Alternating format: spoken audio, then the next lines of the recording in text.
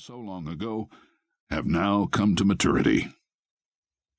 Speaking of Earth, the latest news from home indicated that the Terran settlers that left over 100 years ago landed on the 3 new worlds in the Chi region around the white dwarf star known as Thios. Apparently, they have been there for over 75 years and have built quite the settlement. The report also suggested that these new Terran homes will launch development pods similar to the ones launched on Isis and Hermes. Thank heavens for wormhole capabilities. Earth and Mars were too crowded, and it's a relief to all that the Terran families have new homes and new worlds to inhabit. The future is bright for mankind. Well, this concludes my log for this week. We are 32 weeks out from Isis, and my mandatory 72-hour stasis run begins in less than an hour. 3 days sleep with no responsibility. I bet my ancestors would be so jealous. End log, Captain Emmanuel Ankh. Date 10/08, 2331 AD. Aboard the grand mining ship, the Millennium, the crew prepares for the long journey and tedious labor ahead of them.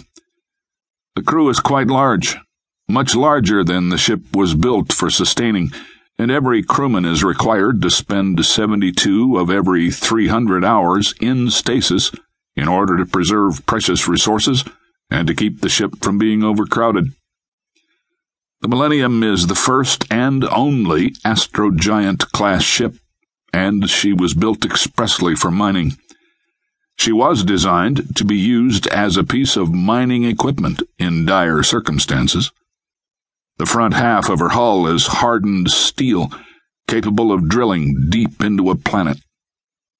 She is quite a unique ship, and with her proud elite crew, she is the only one suitable for the labor that is waiting on Isis. "Half a mile long she is," the lieutenant said proudly. "Biggest mining military ship made by human hands." "Yes, sir. Very grand, sir," the new private responded as he stood in awe. He still grasped his shoulder bag with one hand as he stepped out of the stasis pod.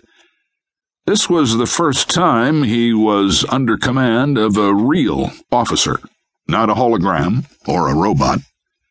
It was nice to see flesh and bone directing him instead of a complicated series of ones and zeros. "I'm Lieutenant Mark Graham, and I'll be your supervising officer when you're not in stasis. The commander of this vessel is Captain Emmanuel Ankh. He is presently in stasis as space travel statute demands. Your other commanding officers, while I am in stasis, are Lieutenant Major Stephen Hallow and Lieutenant Ann Collins. Now watch out for Lieutenant Collins. I heard she likes to rough up people who are disobedient. You won't have a problem with that, will you, Davidson?" The lieutenant elbowed Private Davidson in the ribs and winked. "Oh, no, sir, no problem whatsoever, sir," Private Davidson responded. "Davidson," the lieutenant said slowly as he peered upward in thought for a moment, then back to Private Davidson again. "Any relation to the famous jet bike maker, Davidson?" "Yes, sir. My forefathers started that ancient company back when they used rubber tires, sir."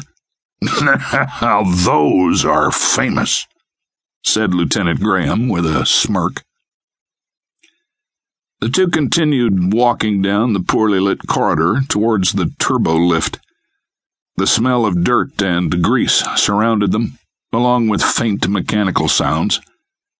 There were no windows or portals on this portion of the ship, just what looked like cables running in the corners of the ceiling.